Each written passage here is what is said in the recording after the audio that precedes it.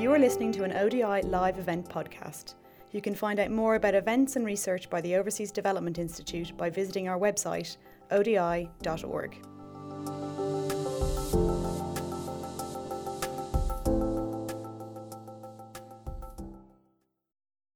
Well, welcome everyone. Good afternoon. Thank you all for coming. We've got quite a full house, which is fantastic. And we also have, we had over 200 sign-ups for dialing in online. So it's clearly a very popular and important topic for everyone. Today's discussion is about changing gender norms for women's economic empowerment. So gender norms we widely recognise as a barrier to women's economic empowerment, affecting their access to decent work and their experiences within the workplace. The norms help explain why women's participation in the labour force has stagnated in some contexts and why women are frequently concentrated in relatively less lucrative sectors and occupations than men. And gender norms can also underpin harmful practices such as sexual harassment in the workplace. Around the world, some norms are shifting. Economic change and programs that support women in the workplace are both playing a role. And in some contexts, women are taking up occupations formerly seen as men's work. And in others, responsibilities for care and domestic work are starting to shift. But how far do examples like this represent sustainable change? The 2015 Beijing Platform for Action was in 2015 they did a 20-year review looking across all different sectors. And when I revisited that and looked carefully at it, it seemed to me that some areas were moving and we had made progress, but there were a couple of areas that really seemed to be stagnating. One was control over women's sexuality, and the other was women's economic empowerment.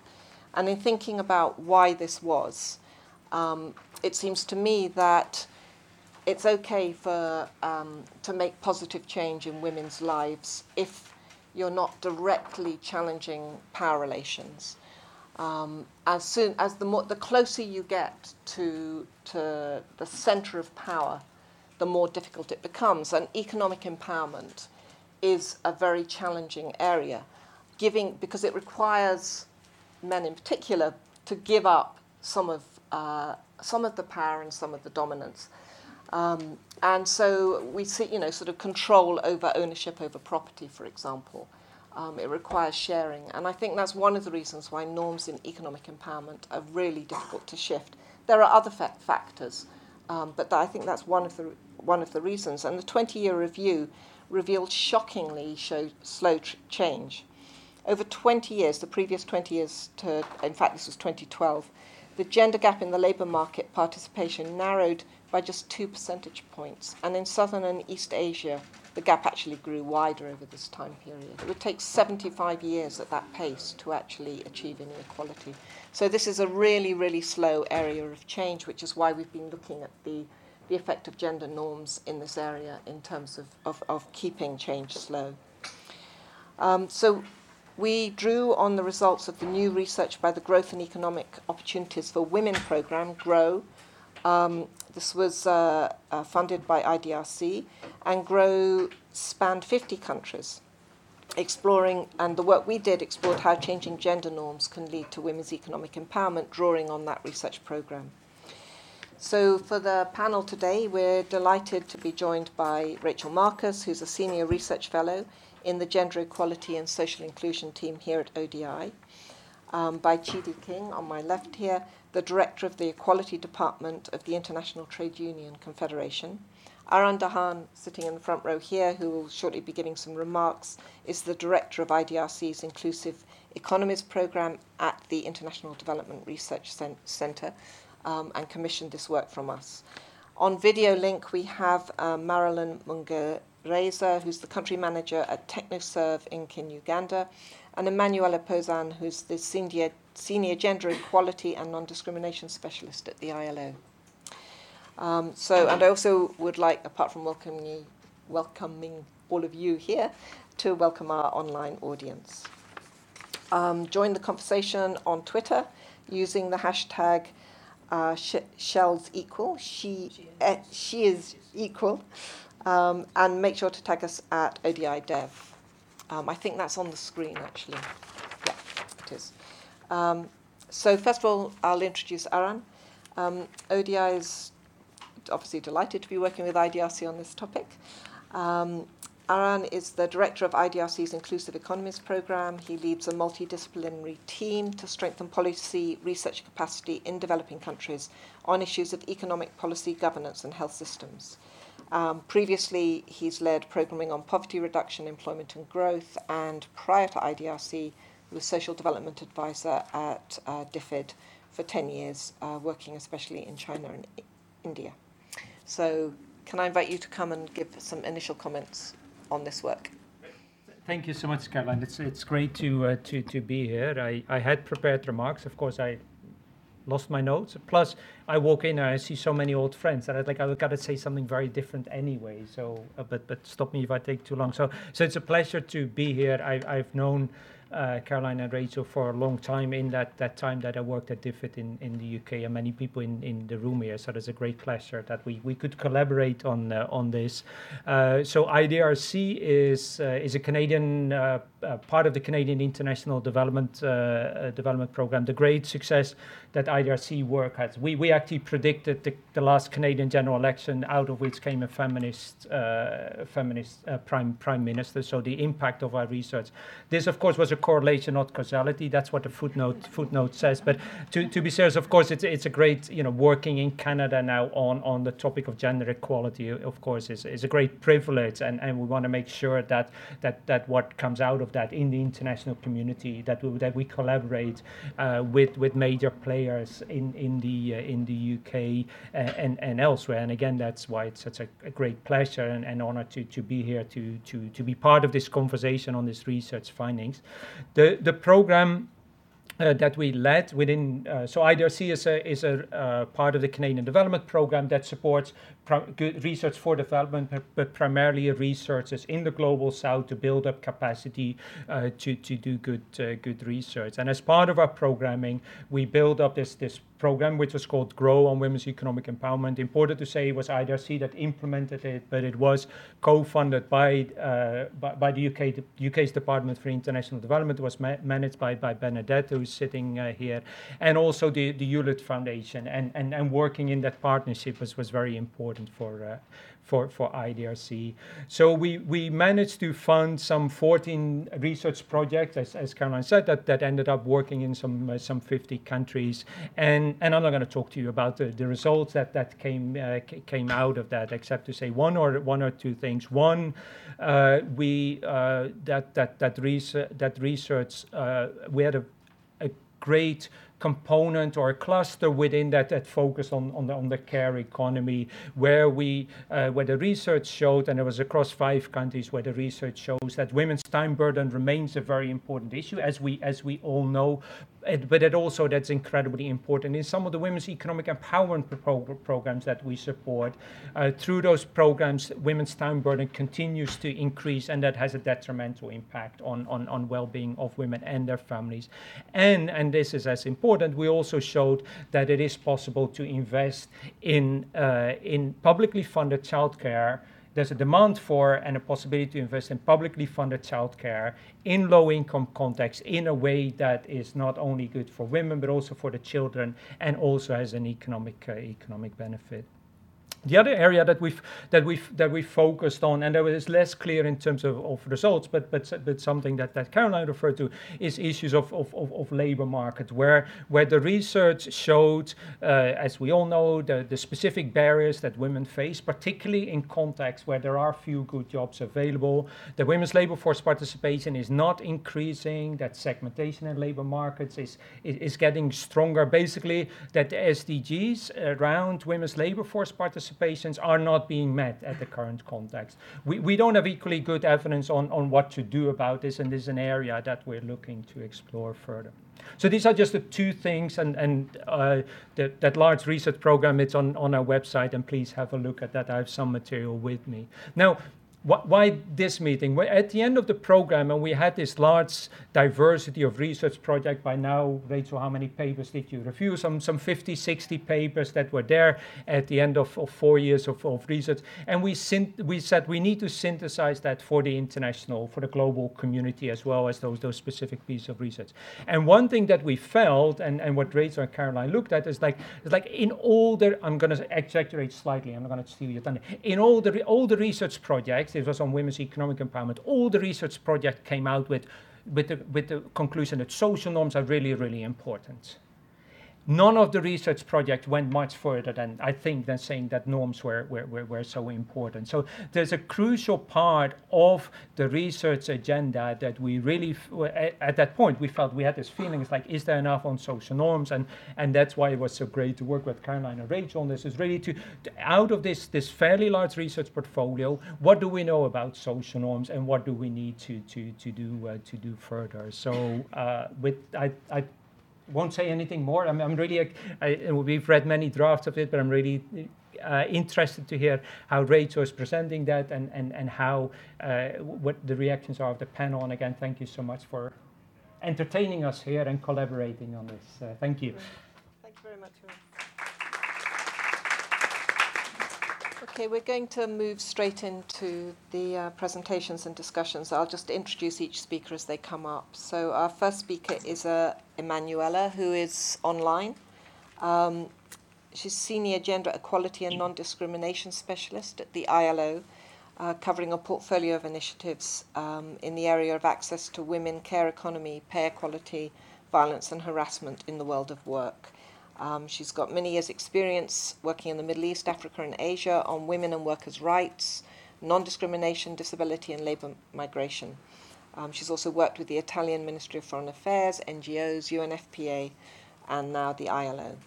So, Emanuela, I'm going to invite you to give a talk. I think you have some slides which will be appearing on the screen. Great. Can you hear me? Yes. Good. So good afternoon to all of you and warm greetings from Geneva. It's a real pleasure to be joining this forum. I would have loved to be in London with you in person and to meet you all, but unfortunately I could not make it this time. And I do apologize because I will have to leave in 1 hour time due to care responsibilities.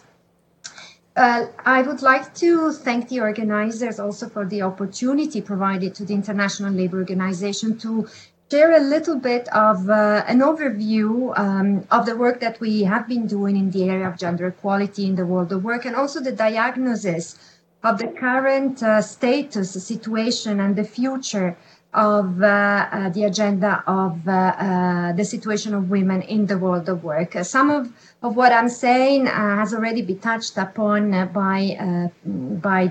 the introduction, but perhaps I can unpack a little bit more.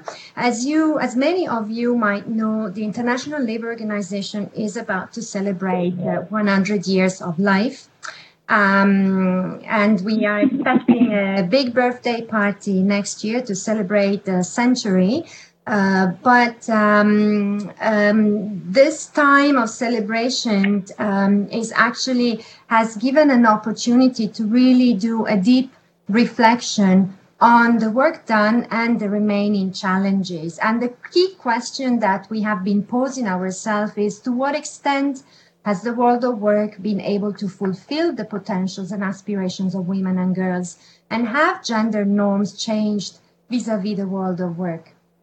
And certainly, a lot of progress has occurred. We cannot deny this over this century, but a lot needs to be remain to be done. And the current trends has just been said, pose some important considerations that need to be made.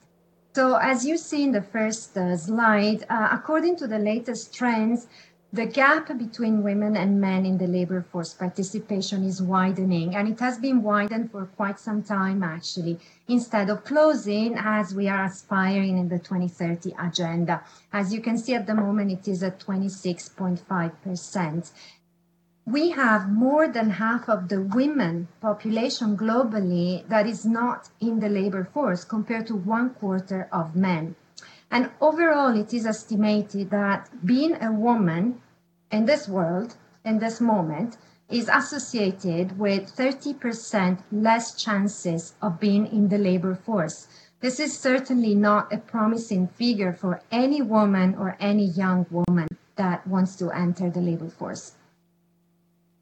Yet, if we look at the aspirations and attitudes and perceptions of women and also of men vis-a-vis the preference of women to work, it's clear that the research says, and we had a Gallup report a couple of years ago that confirmed that most women prefer to be working, and the majority of men agree with this preference.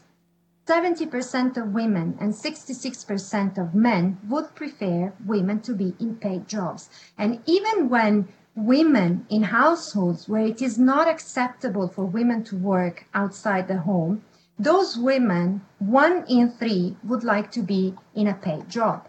So women want to work, men agree that women work, but only less than half of the female population is in the labor force. And when we unpack this, second slide, please. When we unpack this, we all know the many, many different reasons why women's possibilities are limited in entering the labor force, from lack of safe transportation, unequal pay, lack of good paying jobs, unfair treatment, etc. And all these factors vary according to the level of development of a country or the age group. But there is a common denominator that is across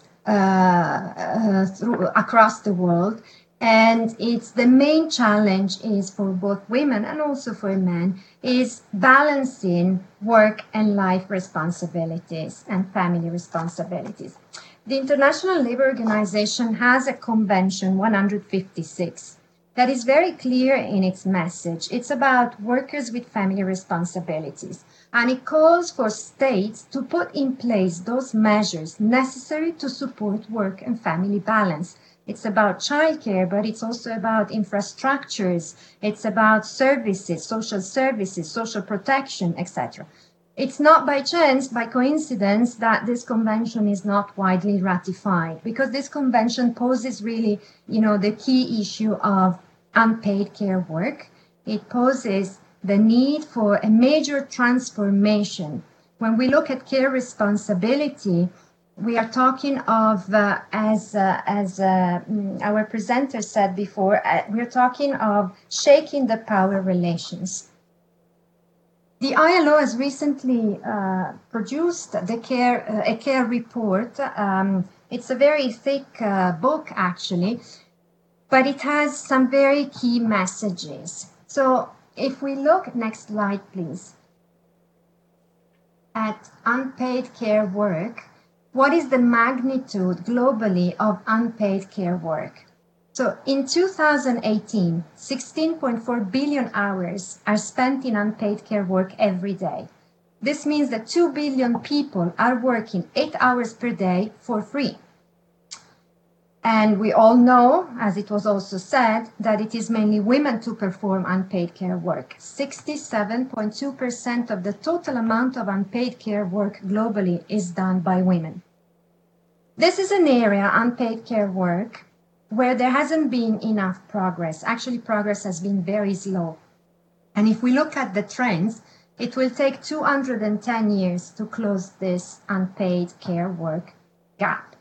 So in reality, I think only our grandsons and granddaughters will live in a world where both men and women have an equal share of unpaid care work. And this will be probably in 2228 if we put in place a real transformative agenda. In fact, we all talk about the fourth industrial revolution, but what is needed is really a revolution that puts at the heart of change the change in this power relations. Only when women and men will have an equal share of unpaid care work it will be possible for women to be fully present in the labor force. I'll leave it here because I know that time is very short, and I'll be available for questions. Great, thank you very much. If people have clarification questions, they can ask them now, but I'm planning to take all 4 presentations and then have a discussion where you can ask more specific questions. So only clarification at the moment. In which case, I'm going to move on to Rachel Marcus, who's giving the next talk and reviewed all of these research studies that were undertaken for their content on norms. Rachel's a senior research fellow here at ODI in the Gender Equality and Social Inclusion team. She's had more than 20 years' experience as a researcher with a special expertise in rigorous evidence reviews and a strong focus on gender, childhood, youth, adolescence, and inclusion. And she's co-leading many of our work streams around evidence synthesis. So Rachel, I'll pass on to you. Thank you, Caroline. So after the overview that Emanuela's given, I'm now going to go into quite a deep dive into what the GROW studies revealed about gender norms and their impact on women's economic opportunities, particularly in the areas of access to work and workplace experiences. The slide summarises the different areas where we found that norms are important and so the pathways that they affected women's economic opportunities. I'm not going to attempt to talk to all of them, but I'll just pull out a few of the key issues that we found in these studies. Social norms are important because they're fundamental to achieving gender equality in economic opportunities. They structure access to resources, they affect opportunities to develop skills, they affect time use and divisions of labour, as Emanuela made very clear with the graphics that she's shown, and they affect people's abilities to act on the opportunities that may or may not be there for them. One of the key things we found, which was a surprise, but perhaps not given the context of the lack of progress in women's economic participation, is that all the norms were constraining. We might have expected to find a little more of a balance, that maybe some norms were facilitatory in some way, and enabled women to perhaps undertake certain areas of work, but pretty much everything was constraining. In some cases, women were directly banned from doing particular kinds of work. As a group, for example, there was just a total prohibition on them being involved in underground mining. There wasn't like a formal prohibition by the mining companies, but it was an agreement that it was just wrong for women to be underground. That was not suitable work for them and they shouldn't be there. Or as one women engaging in farming and small business in Uganda said, my husband dictates the kind of work I can engage in. He even restricts me on the number of hours I can work.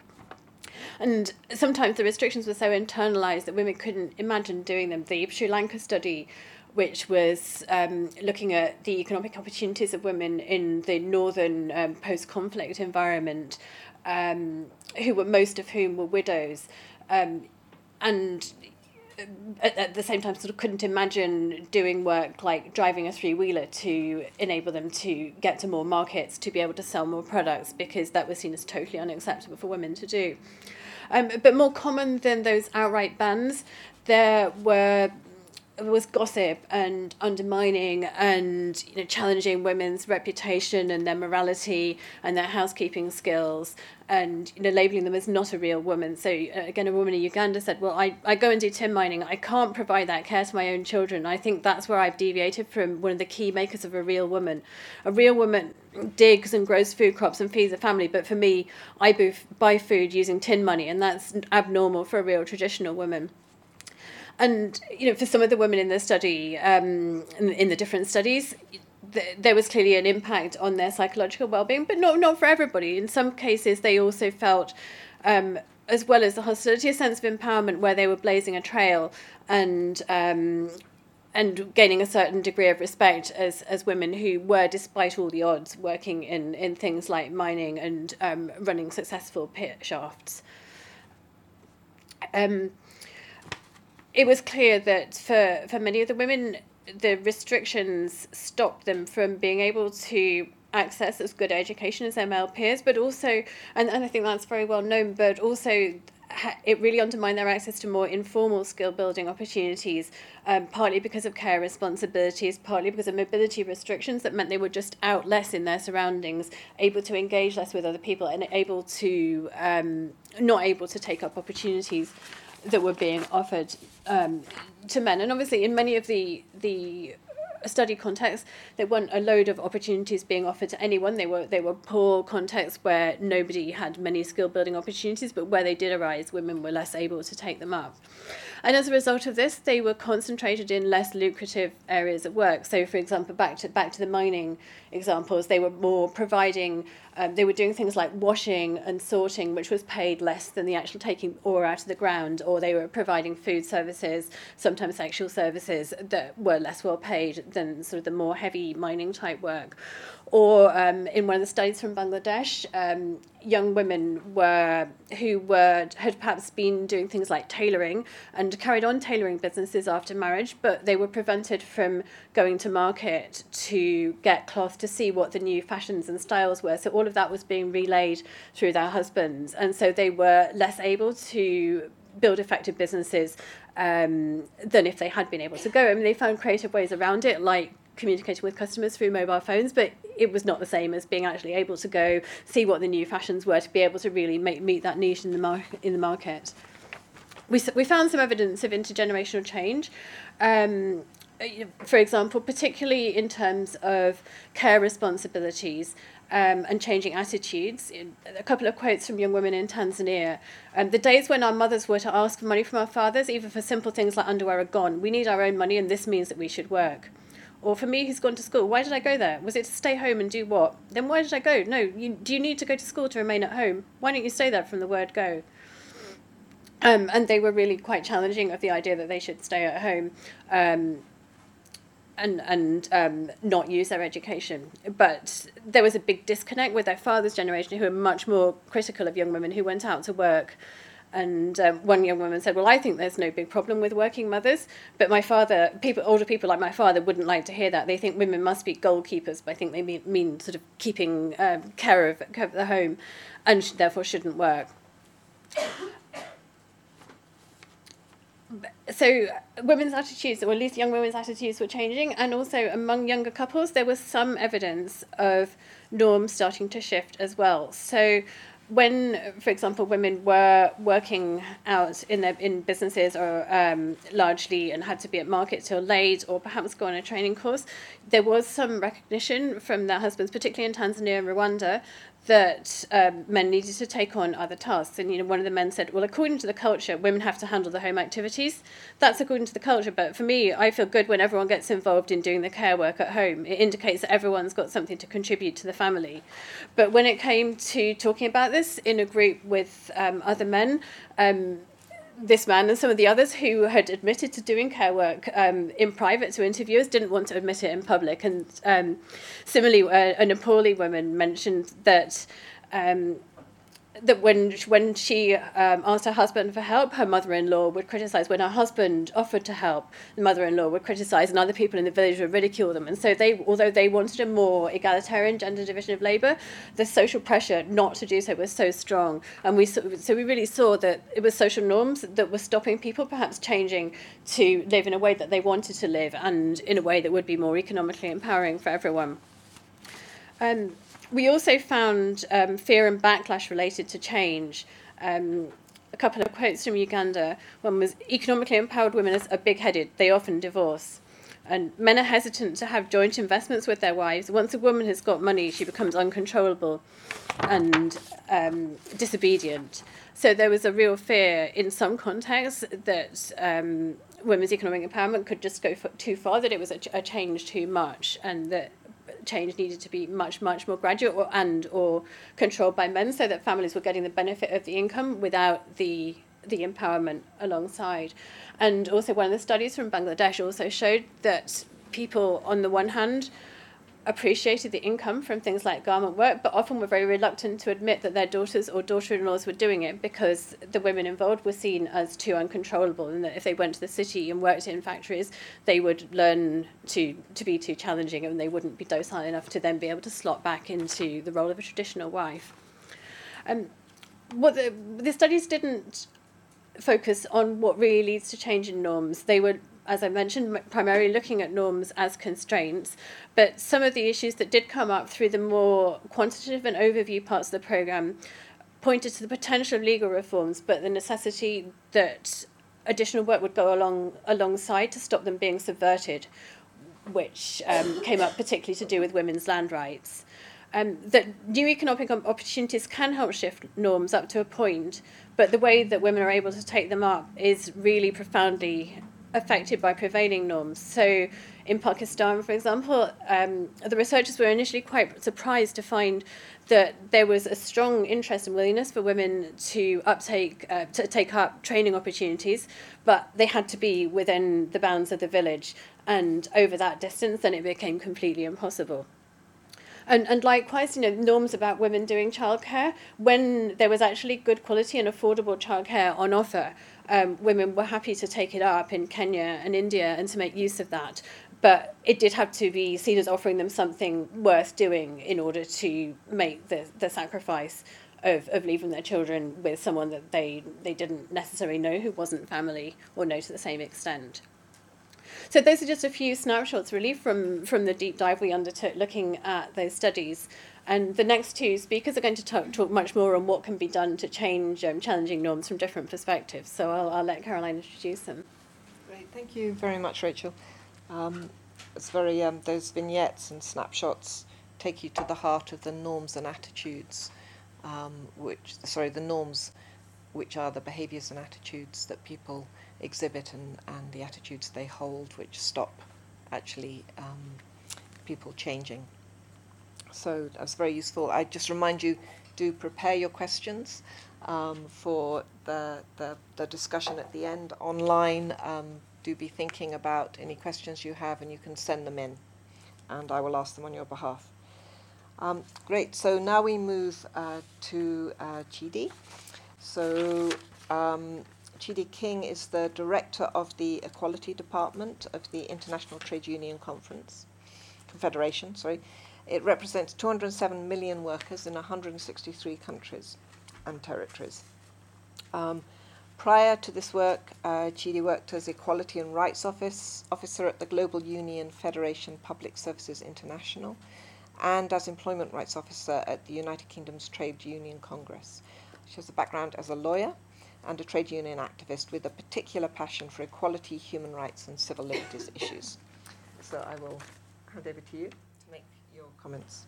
Thank you very much. I'm wondering where you found that bio. You can correct it if it's wrong. No, not at all. Not at all. It was very generous.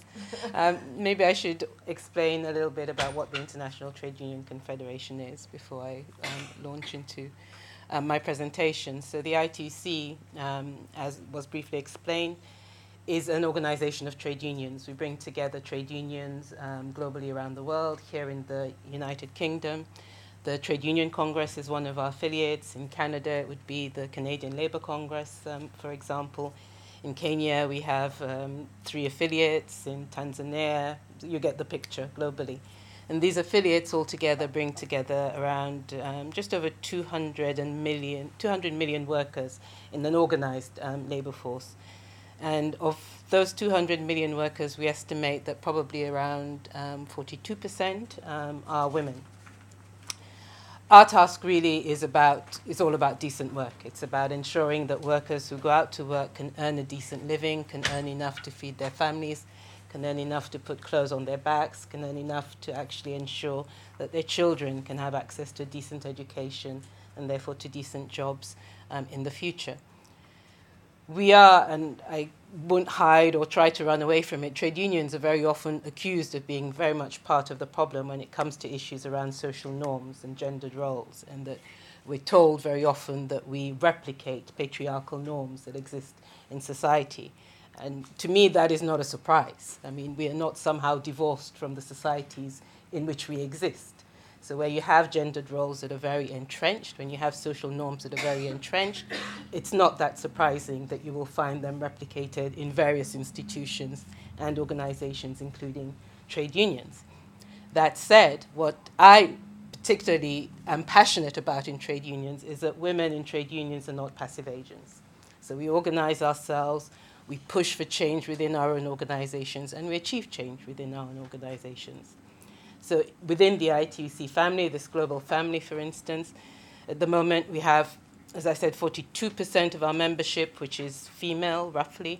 And of that percentage, only, I say only with some caution, 28% are in top leadership positions. But if you were to compare that with other gender-mixed institutions or organizations, I think that would compare quite favorably. And that number is increasing because women are actively organizing, not just for leadership positions within the trade union movement, but also for transformation of the trade union movement.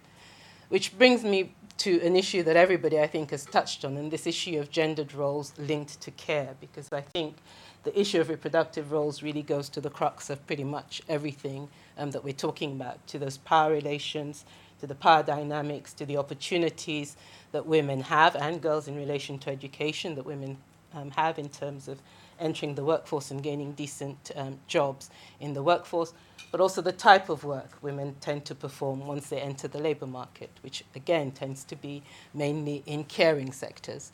So it's either in social care, in education, in healthcare, but also in jobs that are perceived to be seen, that are perceived to be very female or feminine, whether it's sewing in the garment and textile industries, whether it's horticulture, whether it's agriculture. These are jobs that are perceived to be for women. So social norms really do impact very much the kind of work that women perform, and at the back of those social norms is this whole issue of care.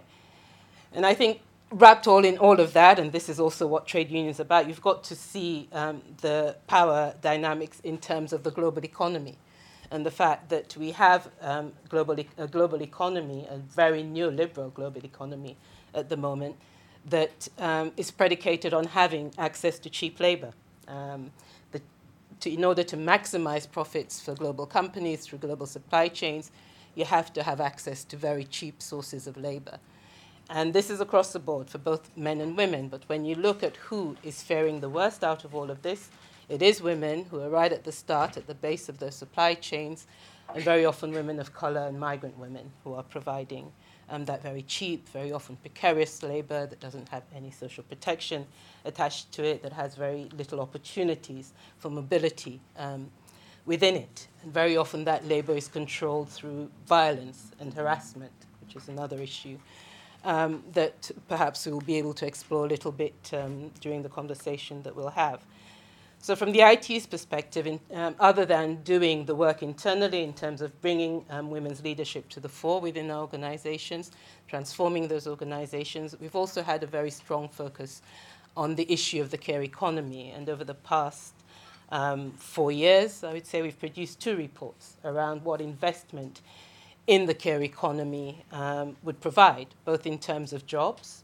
So, for example, our initial research showed that if you invested 2% of global GDP, of domestic GDP rather, in the care economy in the US, you would generate 25 million decent jobs. So not just any type of jobs, but really decent jobs.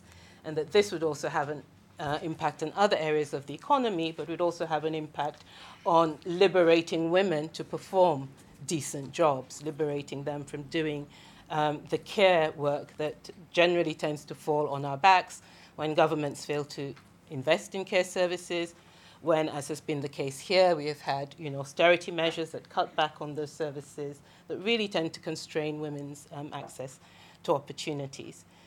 So for us, the idea of doing that research, and I think the research that the ILO has just produced takes that even further, but the idea of producing that research was to show investment in the care economy as just that this is not a cost, as it's often perceived. It's investing both in the economy, but investing equally importantly in people, and investing, again, equally importantly in gender equality, because this is a big area that affects women's access to all sorts of different things, including political life.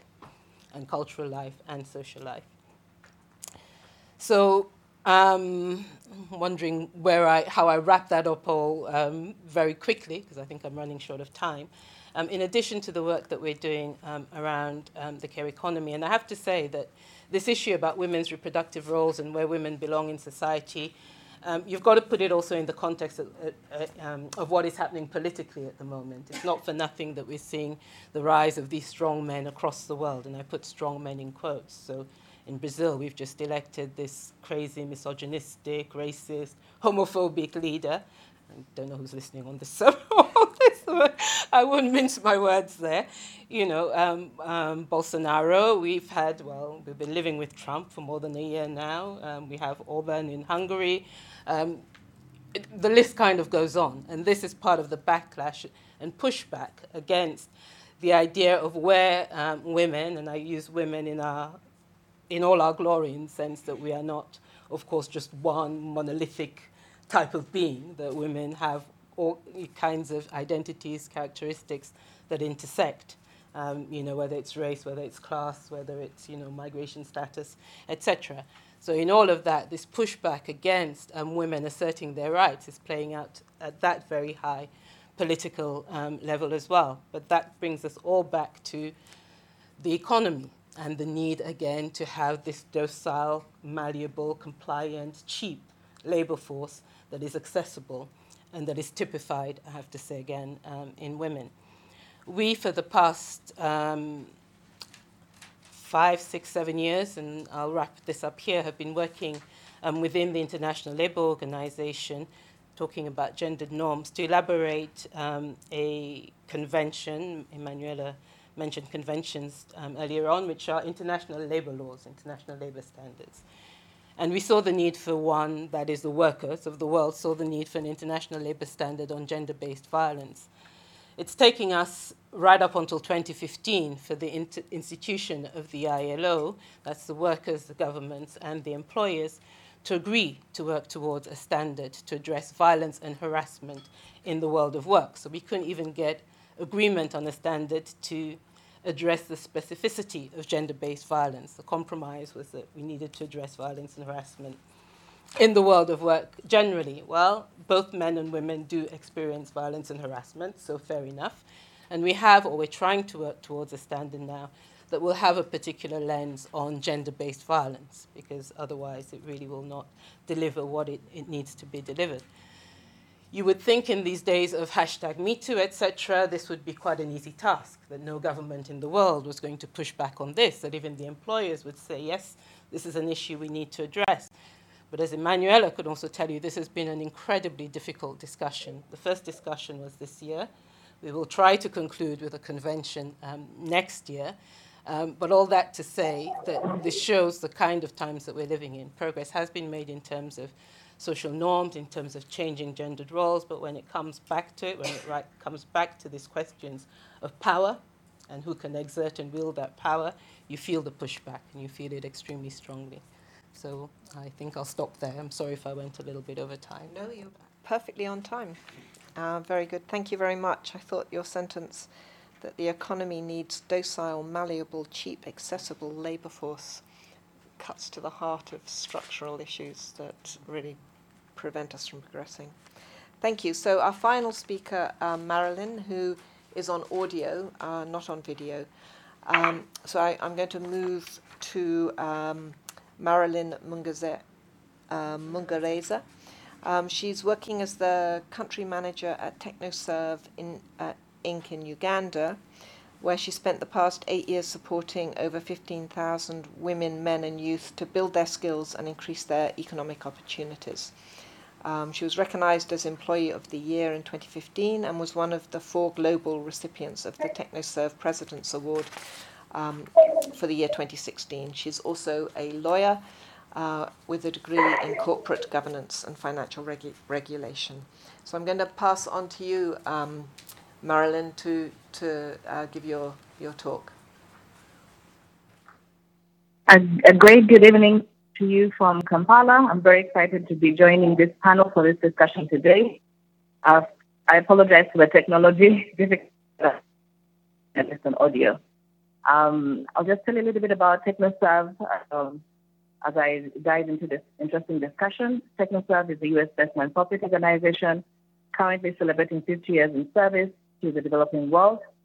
We implement programs in agriculture and entrepreneurship, and currently I've been leading work in youth with girls and women's programming, so this is a topic quite close to my heart, so I'm very excited to be with you all. When we talk about work in the Uganda context, work for us really means agriculture. Agriculture because this is a sector that employs 70+% of the population. The sector is informal, it's not commercialized as much as it should be, but it's based on the smallholder farmers. And while men own the land in the sector, women provide 75% of farm labor and contribute 90% to farm labor primary processing operations, for example, threshing and winnowing and things like that. So women's participation in this particular sector is very high. The challenge lies with access to the proceeds of that labor. While women do the bulk of the on-farm production work, men take over when it's time to market that produce. Women often do not know the market prices of the produce and cannot ask their husbands what they sold for or where the money went. So they do not fully benefit from their labor. It's important to note here that men expect their wives to provide labor as one of the benefits of being married. And so that's part of where that comes from.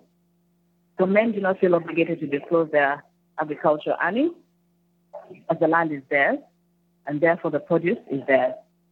Money is often diverted to non-productive activities, leaving the areas like health and nutrition, the family, which is the women's domain, to suffer. As you can imagine, domestic violence is the norm in this setting. We talk about issues of access to land. Traditionally, land is inherited, and rarely is it passed on to women. Usually, women access land, with their husband or father's blessings or permission. But only does this limit the scope of what they can grow or use that land for. I mean, the lack of security in the land holding means that you wouldn't invest in long-term, high-value crops, for example, coffee. Rather, you'll invest in short-term activities, things like growing vegetables, growing mushrooms, keeping small chicken, and things that are easily moved in a short time. And this means that they also cannot use this land, for a mortgage to secure loans. So access to finance is also a challenge for women who have no title or ownership or control of land. We've also often observed through this dynamic that women in our youth programming funded by Mastercard Foundation, women have lost a lot of their businesses when their marriage is sour because of access to the productive resource. When they have no land, and the marriage ends, then ends their enterprise. And many times we've observed challenges where women are able to rise in spite of all this. When they have been able to achieve some level of success, we find that their marriages in turn also suffer. Or perhaps, it depends on how you look at it, they're able to escape from perhaps abusive relationships. And so the success of women is not often viewed positively in some of these settings. Our interventions usually focus on improving production and productivity of smallholder farmers. And given the dynamics I've just shared, we cannot ignore the gender issues. We therefore adopted some gender-based practices for our programming. And these are really simple things. For example, if you're really interested in helping to improve productivity, you have to target both of the genders. You have to target both partners for training. Ensure that you deliberately invite the farmer who, when you invite a farmer, usually men will show up. So you have to make an effort to say, we would like you to show up with your partner, with your wife. And so you have to make that effort. Also encourage them to make sure that they attend the training together. Because what we've also seen is that if one party is attending training and growing, they're leaving their partner behind, and this is not a good recipe for success. We also recognize and work around the barriers to women's participation, for example, the timing of the training. Because women, of course, we've talked about the unpaid care work. They have to take care of the household, they have to cook and clean and make sure everybody is tended to before they can do anything else. So if you wanted women to participate in a training, you can't have it first thing in the morning. She won't show up.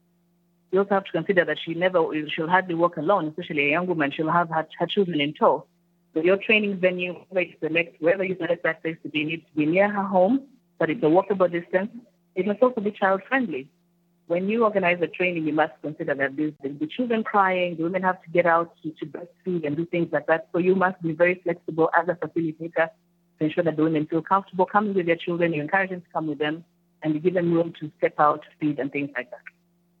When organizing training, you must also consider literacy.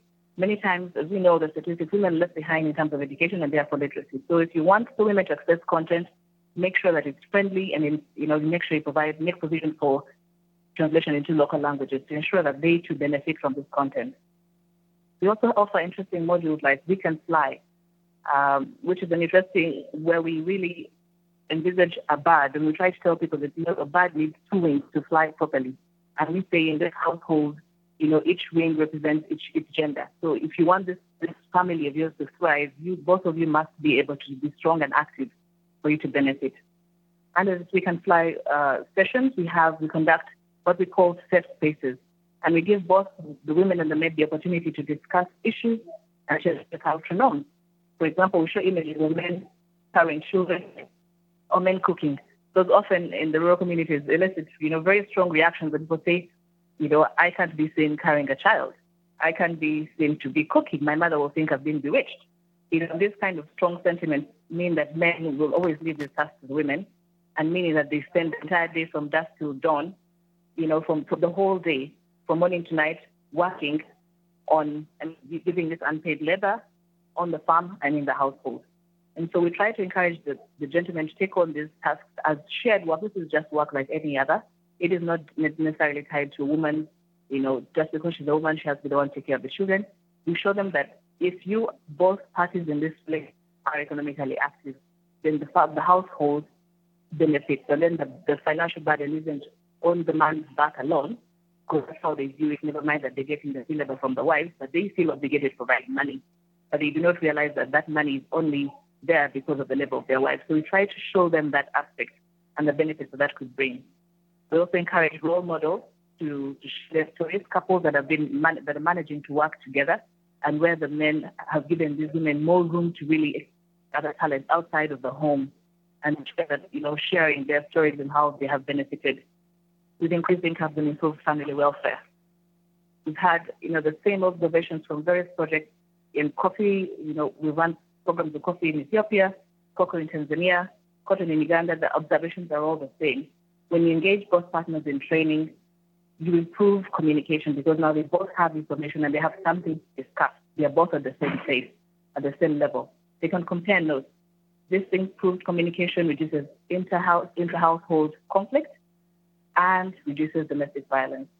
This increased transparency encourages joint financial decision-making, and this increases women's control of agricultural income and assets.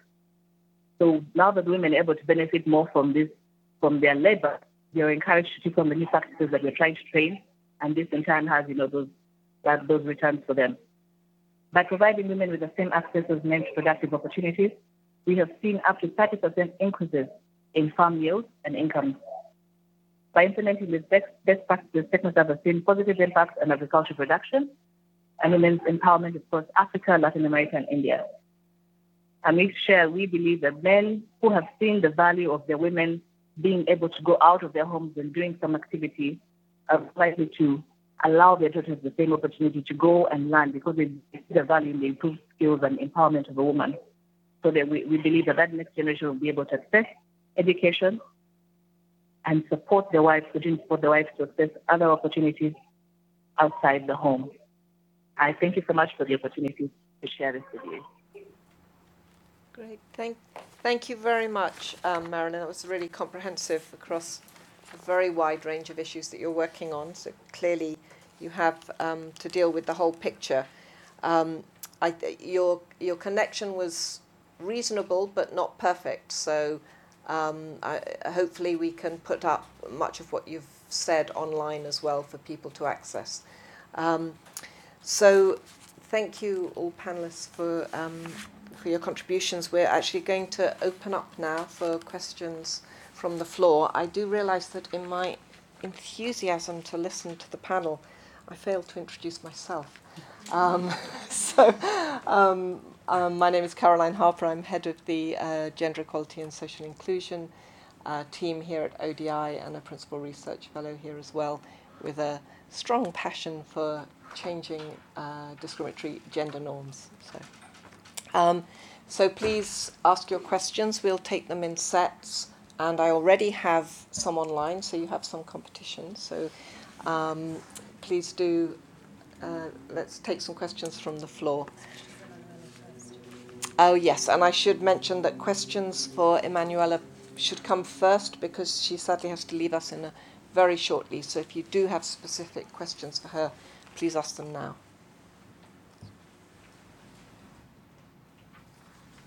Hello. Thank you for all the presentations. It's really informing for me. I have a question for Mrs. Cataneo. For the first table, for the labor force participation, did you take into consideration about the informal employment of women in developing countries? Because mostly we witnessed that, like the women work in household chores as a cleaning lady or nanny, but without any social benefits. So, and also the second question is what you mean by unfair treatment, because there's an unequal payment. So I wonder, what does it include, the unfair treatment in one of the categories? Thank you. Could you just introduce yourself? I am Gokce Baykal. I'm a freelance international development consultant working on cash transfers. Okay, thank you. I think there was a question behind you. Hi, I'm Kate Horsted from Age International. I think it was Chidi recognised that women are not just one monolithic group, which is a really important point. So my question is, how do we make sure when we're challenging damaging gender norms that we're also looking at those intersecting social norms, including those related to age and others? Thank you. Great. Are there any other questions from the floor here? Again, particularly for Emanuela. But if not, go ahead. Sally Baden from Social Development Direct. Thank you for those presentations, really thought-provoking. It's a sort of huge area. I guess my question is really about how the panel, and I guess Rachel maybe, but also Chidi or anyone else, see the relationship between the changing nature of work itself and changing gender norms. I mean, I guess I'm going to leave it as open as that because there's lots one could say about it, but I'd just like to hear some reflections on that. Okay, great. I'm going to take a question online about disability from Sylvia Cordia. In the research, have you come across examples of how women with disabilities can or cannot access economic empowerment? How would you analyse what is the share of gender v disability norms in influencing these situations? Are disability-related stereotypes having a less or more important role than gender social norms as barriers to economic empowerment? So on intersectional issues there. Got a lot of online questions, so I'll ask as many as I can, but let's stick with those 4 for the first round of responses. I'll go first to Emanuela if you want to comment on any of those questions.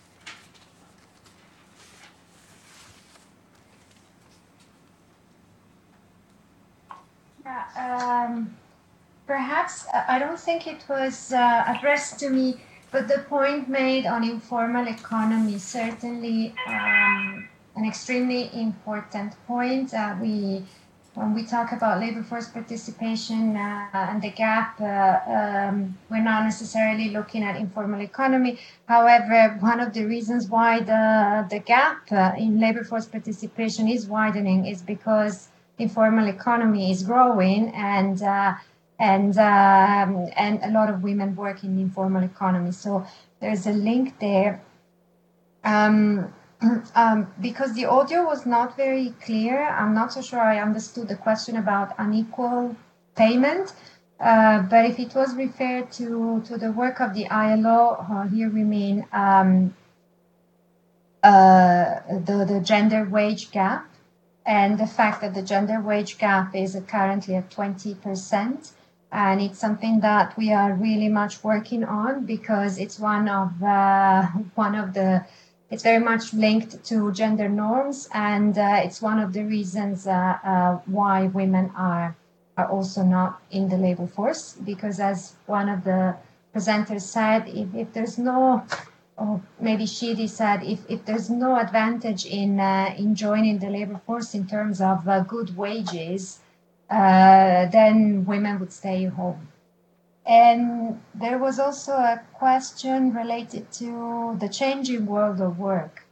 The changing world of work is, yes, it's changing and it's changing rapidly, but we are not seeing the same changes happening to gender norms, or at least they're certainly taking time. And going back to the informal economy, if we wanted to be a little bit provocative, the fact that 2 billion people,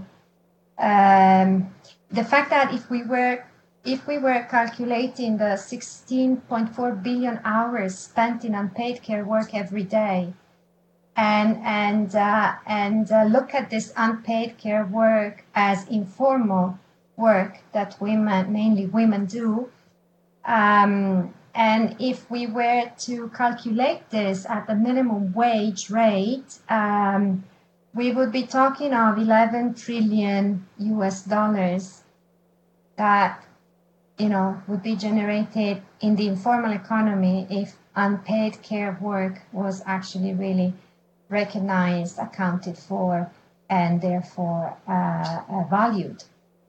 I'll stop it here, and I do apologize, but I really have to go. I thank you, the organizers, and I also thank for the questions, and I really wish a fruitful continuation. Thank you very much. I'm going to ask Chidi if you want to make any comments on any of those questions.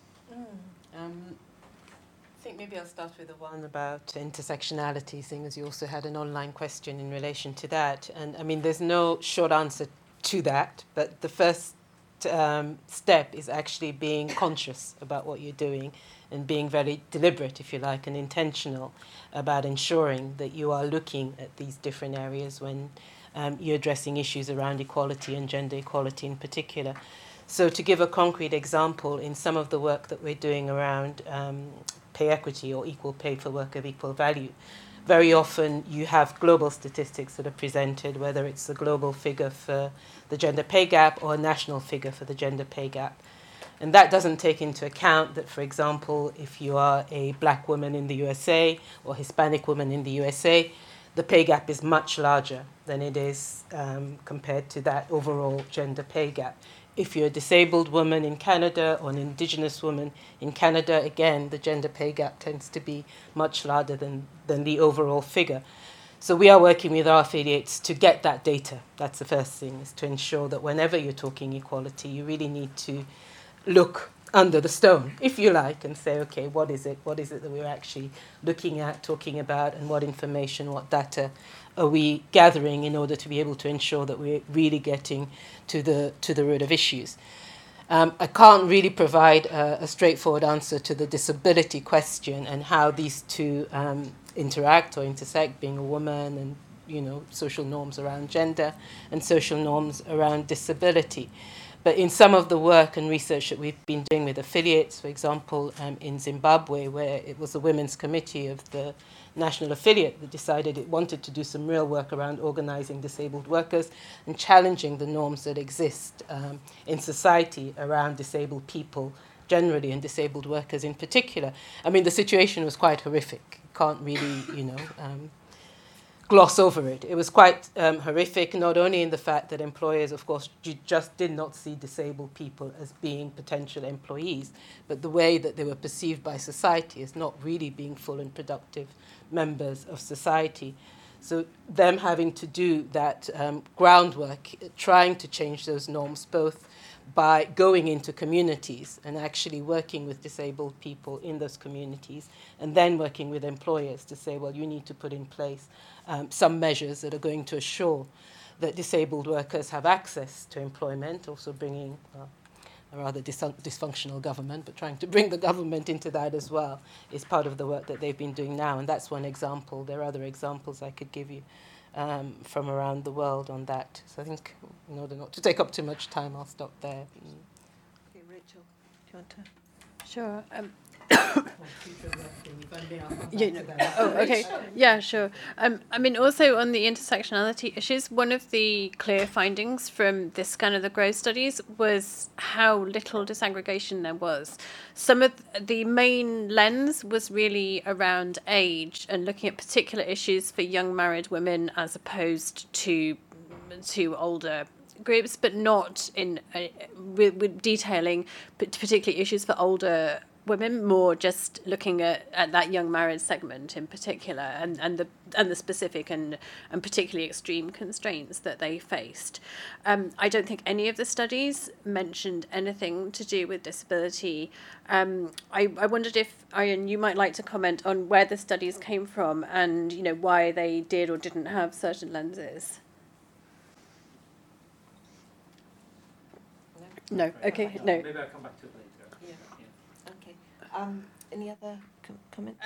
Well, I mean, around the changing nature of work, I think that, you know, how it looks on a global scale and how it plays out locally are often quite different. So in the studies, you know, there were certainly new opportunities coming up that from a global perspective about, you know, major shifts in the nature of work. They might not be reflected, but it was quite new in those given contexts. For example, that there was mining, or that women were taking up, in some cases, more technical opportunities such as driving or carpentry, typically on a small scale. And then, of course, we've seen from other studies about kind of changing patterns of work and outsourcing of things like call centres and so on, that those create certain opportunities for women because they're seen as clean and safe sort of work to do at the aggregate level, though in any given context, people know whether actually that is safe work, whether they're going to be harassed on the way, whether what their conditions will be like when they're working there.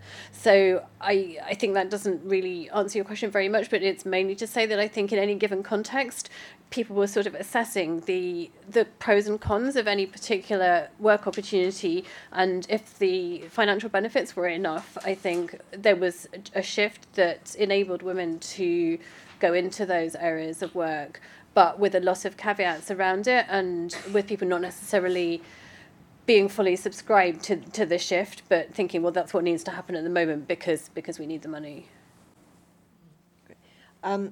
Marilyn, do you want to comment on one or two of those questions? We will take more questions if you want to wait. Hello, the reception is a little bit poor. I didn't catch the question well. I didn't catch that, did you? Okay, so I'm going to move. Did you want to make a comment? No, I said I had trouble with hearing. The reception is a bit poor. Okay, so I'm going to take another round of questions, and if you can't hear them, then please do ask, and I'll repeat one or two of them for you. I see we've got some more questions on the floor, and then I'm going to ask a few of the online ones. A lot of questions. Eni Liazi, Could you introduce yourself? Yeah, I'm Eni Liazi, a graduate student in economics at the LSE, and I was wondering more in general about returns to education, in that there are studies that show that more and more young women are going into higher education and in some fields outperforming their male counterparts. So I was wondering if effects of that you think or expect are going to be shown in the near future or already have, or without any changes in power structures, regardless of how well women do, we will not see a change in the disbalance, basically. Thank you.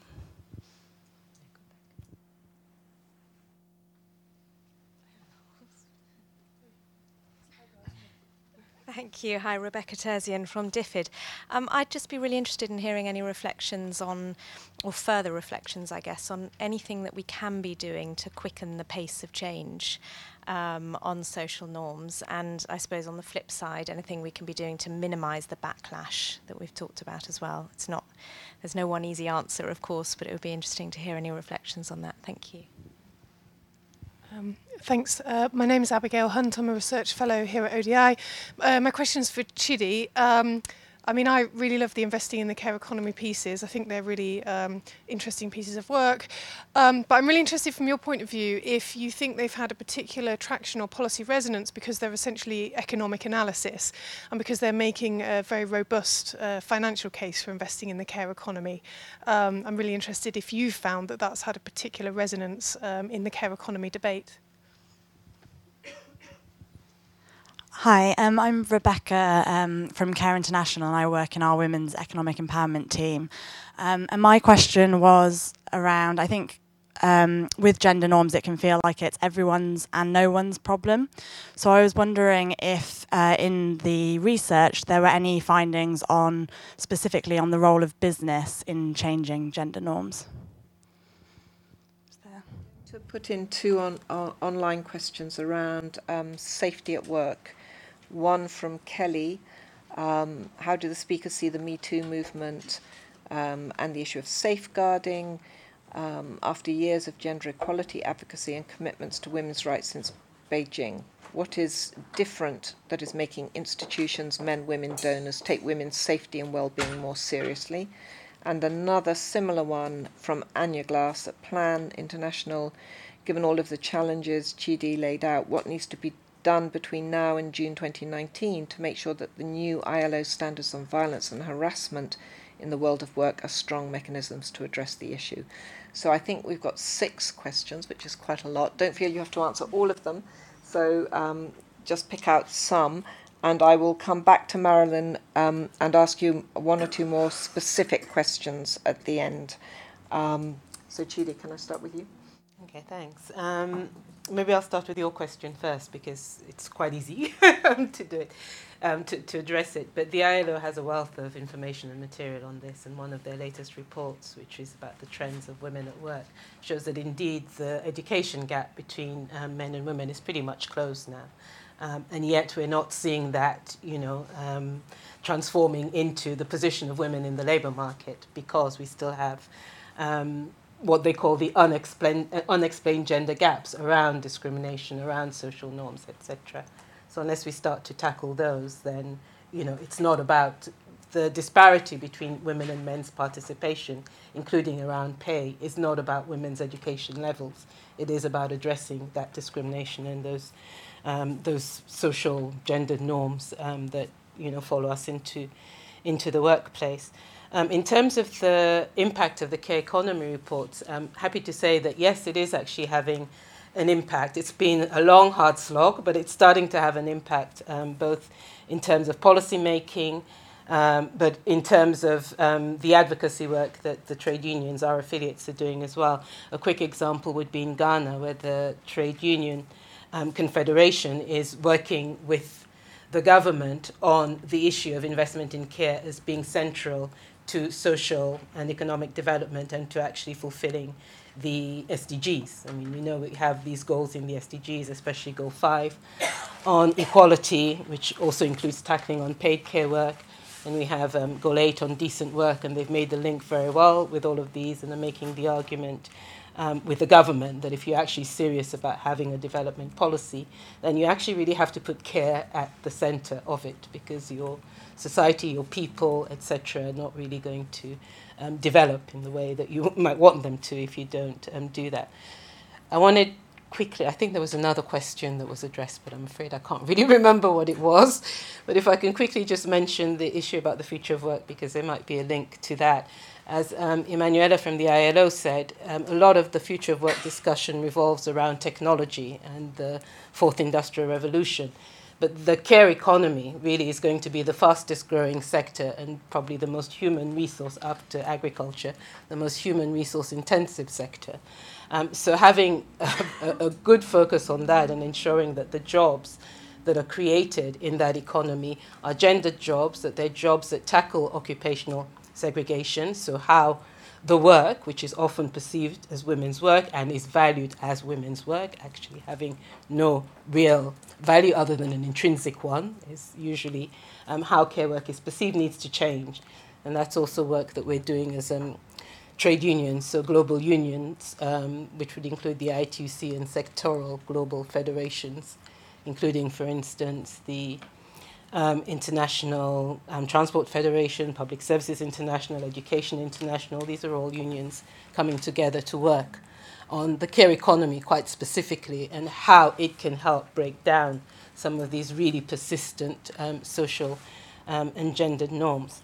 And I know I didn't really tackle the question of age, but we are doing a lot of work on, gender and age, and again, looking at the issue of equal pay for work of equal value and how that translates into women's ability to earn fairly throughout their life cycle, but also what happens when you get to the end of that life cycle, and how that discrimination impacts your ability to A, even have a pension in the first place, but B, have a pension that reflects the fact that you have contributed, to society at large, if not to a particular employer during that life cycle. So it's all very interwoven and very complicated. But as I said earlier, if you're not really deliberate about trying to address these issues, then they just don't get addressed at all. They just, fall by the wayside. Great. There were a couple of questions on violence and harassment in the workplace. Yes. What needs to be done between now and 2019 is actually a lot of discussions with employers and governments need to be had. We still have a lot of resistance from many employers, but when you actually talk to employers who are working in the real economy, as we put it, many of them do realize that this is an issue that needs to be addressed. But we also have an ideological stand in this neoliberal global economies that we have, which is deregulation, deregulation, deregulation. So absolutely no new regulation, even if they can see that it's going to be a benefit to them in terms of ensuring minimal reputational damage around these issues, in terms of avoiding court cases when employees are subjected to violence and harassment. But the ideological notion of deregulation, and certainly no new regulation, is very strong. So having these conversations, putting out examples from employers who are working on this and who are actually putting in place procedures, policies aimed at rooting out violence and harassment will be important. And calling governments to account, that's the most important thing, because we have too many governments who came to the ILO this year and really were just not there to actually do what they needed to do to ensure that women in particular can go to work without having to be afraid of being subjected to violence and harassment. So yeah, I think making it as visible as possible, the fact that this is something that will be decided on next year, the fact that governments really have to get behind this, not letting them off the hook in terms of them being supportive of the process and supporting the standards is crucial for us. Great, thank you. I'm going to Marilyn, I don't know if you can hear clearly, but I'm going to ask you one specific question. So there was a question about educational improvements and whether that is showing up in changes that you're seeing on the ground. Are you able to comment on that? Maybe a little bit briefly. I think, and the two things I wanted to comment about some previous questions. I think we are seeing girls, and I'll give my own example. There's been a lot of affirmative action initiatives giving girls extra points to get into the university. Personally, in law school, there were more girls in the class than the boys, but in practice, when you look for the women, you kind of get lost. We're elsewhere. Some of us are in the development world, but there is a lot of progress. And when girls are given the opportunity to perform, they do tend to perform very strongly and competitively against their male counterparts. I think that there's a lot of positive results coming out of that. I want to say something that I've had comments in different fora when we have programs for girls, and then we see girls outperforming boys, for example, in our business plan competition. I've had comments from people saying that we have left the boys behind. There's no programming for boys, and girls are becoming stronger and stronger. They're performing very well. We're seeing lots of strong, professional women. And I've seen some stories about, Black women in the developing world, in the developed world, and that they're having struggles finding, mates of the same, who share the same values and who appreciate a woman of that caliber. And this is something that I've had before, and I think that maybe there's need to also, as we support women to grow, there is some sort of need for some sort of intervention to help the men from the time that they are boys to appreciate a partner of that caliber and to appreciate why the efforts have been made towards women. There's a sort of some little bit of, not really animosity, but they're not very, perhaps they don't appreciate why girls are being given that effort, that attention and those extra, why they're being encouraged to participate more. I feel like there might be some room for some intervention, some sensitization for the men as they grow up and into their adulthood and as they enter the workforce for what kind of relationship you have with a female boss and how that should not shock you very much and how you should treat her the same way you treat your male boss. There's some small things around that I think we could maybe look into. Thank you very much. Rachel, your comments? Yeah, I'll pick up a couple of questions. One was about the role of business. Only one of the studies addressed this, but it was very interesting. The study of mining in East Africa looked at 3 countries and 3 different kinds of mines, and one of them was a lot more formal than the other 2. And in the formal mine, there had been a notable problem of sexual harassment, and then at the local level, the company received directions from their head office that they needed to stamp it out. And so the foreman was reported as saying, well, you've got to stop this. If not, you're going to lose your jobs. And it made a major change. Essentially, it stopped, or it became much, much more low level. And it really showed the power of people dealing with the threat of losing their jobs and a company taking committed action on it. On the question of how can we speed up change, I think, as we've heard, this is an area where challenges are really entrenched. Like Caroline said at the beginning, it's a question of giving up power. It's perhaps much more challenging than some other areas of work. And I think because of that, there's no one magic bullet. There's never a magic bullet, but I think it's a real combination of a lot of different structural things to do with education, to do with widening opportunities and laws, proper implementation of laws, activism, demanding change, women's empowerment initiatives that give women and girls the confidence to speak out and demand change, work with men and boys to change masculinities, to promote more gender equitable ways of living. All of these can be reinforced through the media, and there are some good examples of programs that have done this and have been really innovative in changing norms and attitudes. Just to pick up one because it's working with the young generation, school-based programs such as Taron Ki Toli in India, but there are many of these which work with clubs within schools and introduce a gender equality curriculum. Sometimes that's through formal lessons, but more often after school activities, getting young people to rethink what they know about gender, what their expectations are for the future, boys what they're looking for in a wife, girls what they expect their future roles to be. And an evaluation of that specific program and many others have found that they've led to real shifts in ideas about what work is acceptable for women to do, what they expect to be doing themselves when they're older, what they expect their family relationships to be like when they're older. It would be really interesting to see whether those young people whose ideas have changed quite considerably are able to carry that through into adult life, or if the change was in attitudes but didn't really translate any further. Thank you, Rachel. We're close to the end of our session. I'll take one, maybe 2 questions and then ask the panel to sum up if there are any pressing questions. Oh goodness, there's so many hands. I'm just going to take 2 of you. So one over here and one over here.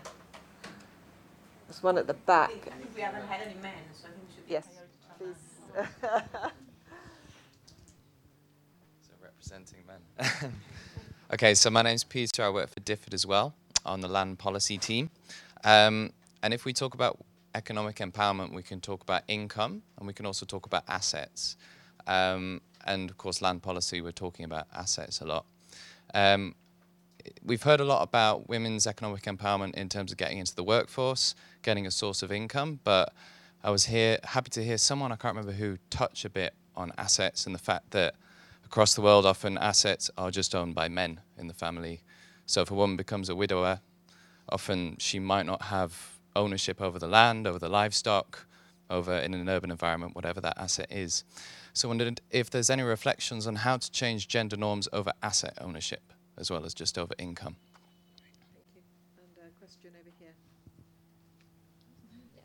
Oh. Sorry. Hi.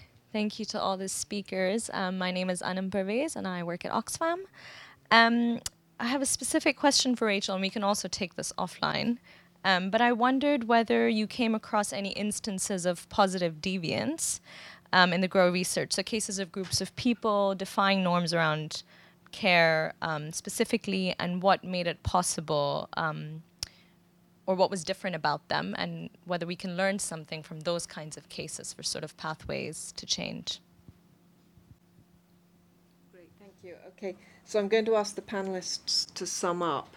There's one question here from Dimpy at DFID, also asking a similar question which was asked earlier, about how we can catalyse change without offending traditions, how we can speed things up a bit. But maybe you can just incorporate that within your final comments. Marilyn, I'm actually not going to ask you to speak because the connection really isn't bad enough, but you did talk about assets and control over assets, and I wonder if you could perhaps just send us some written comments that we could put up online, because the connection isn't really good enough for us to hear you, but I know you did talk about assets and control over assets. So I'm actually... I'll do that. Okay, thank you. That would be great, and we'll put that up online in the next 24 hours. So I'm going to ask the two people we have in the room to make some concluding comments, reflecting also on the last questions. Can I move to you first? Okay, thank you. I don't know how to sum that all up in conclusion, but maybe can point you all in the direction of a publication that came out of a panel that was put together by the UN to drive women's economic empowerment, in fact, and in order to accelerate the achievement of the Sustainable Development Goals, and particularly those that relate to gender equality. But not only, because I think the work of that panel is really useful in identifying some of the levers that we can use to accelerate progress. It's certainly something that we use all the time in terms of our social dialogue, advocacy, and the work with our affiliates. I also perhaps just want to wrap up by looking to the future. And I think somebody also asked about, well, where are we going from here? How do we react in the face of the backlash that is being experienced globally? And wanted to link that also to the issue of the future of work, which I didn't really touch on, because we're seeing it play into this. We're seeing a future where work is more precarious, where online platforms are playing a bigger role, so there's no employer at the end of it. It's just everybody is in work for themselves, everybody's an individual independent contractor, and all of that brings with them. Because if you look into the future and say, well, if none of us are actually playing into a pension pot because we're all independent contractors and all responsible for our own social protection, there's no collective pot that we're paying into, then we have a really, not a pleasant picture ahead of us, let's say. But in terms of gender norms, I mean, apart from, and I don't want to talk about digital gaps or digital divides, but we are seeing the fact that technology will play such a big part in the future of work, also having a role in this pushback against the role of women. So, for instance, we're talking about violence and harassment, and the solution suddenly is, well, women will be able to work from home. They don't need to go into a physical workplace, so we don't really need to worry about this.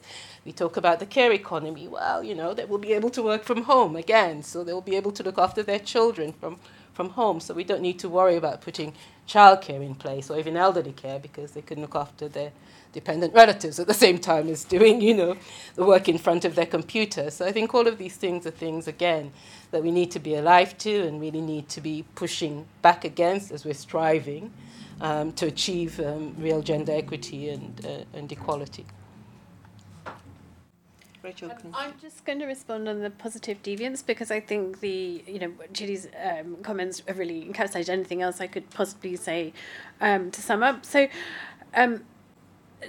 the GROW studies didn't set out to look at norms, and so they weren't probing things like positive deviance, but what did come up was where women had been able to take on new roles the key critical factor seemed to be a supportive family, and the family had become supportive either because they saw economic advantage in themselves for doing it, largely because of that. In some cases, there had been some sustained efforts to work with power holders such as husbands, sometimes also mother-in-laws, people who were really objecting to the younger woman going out to do a particular kind of job and work, and showing them that actually it wasn't, lots of women were doing this, so it was partly the showing the social norm that their daughter-in-law wasn't the only one to be doing this, and partly showing the kinds of benefits to the family.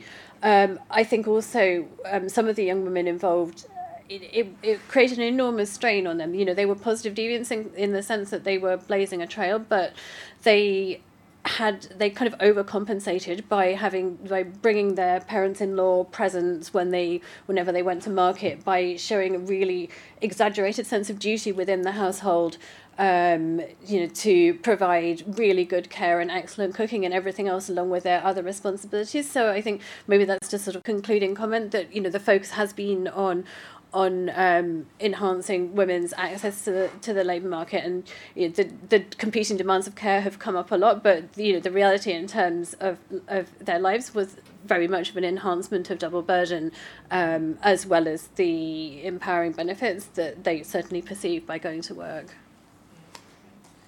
Great, thank you very much. We've come to the end of our session. I think the presence in the room and online is testament to how important this issue is going forward and for the future of work.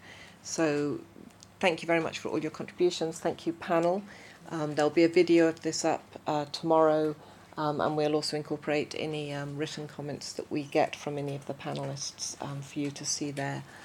We do have a social outside the room if you want to stay and talk to the panelists and other guests, so please do join us. Thank you also to our sponsors, IDRC, and others, DFID and others who funded the research that prompted that prompted the report that we did on norms. It's really great to bring together norms with economic issues around employment and assets and ownership of land and other assets. So very important progress, I think, in the discussion that we're having around change in this area. So thank you all very much, and thank you, panelists.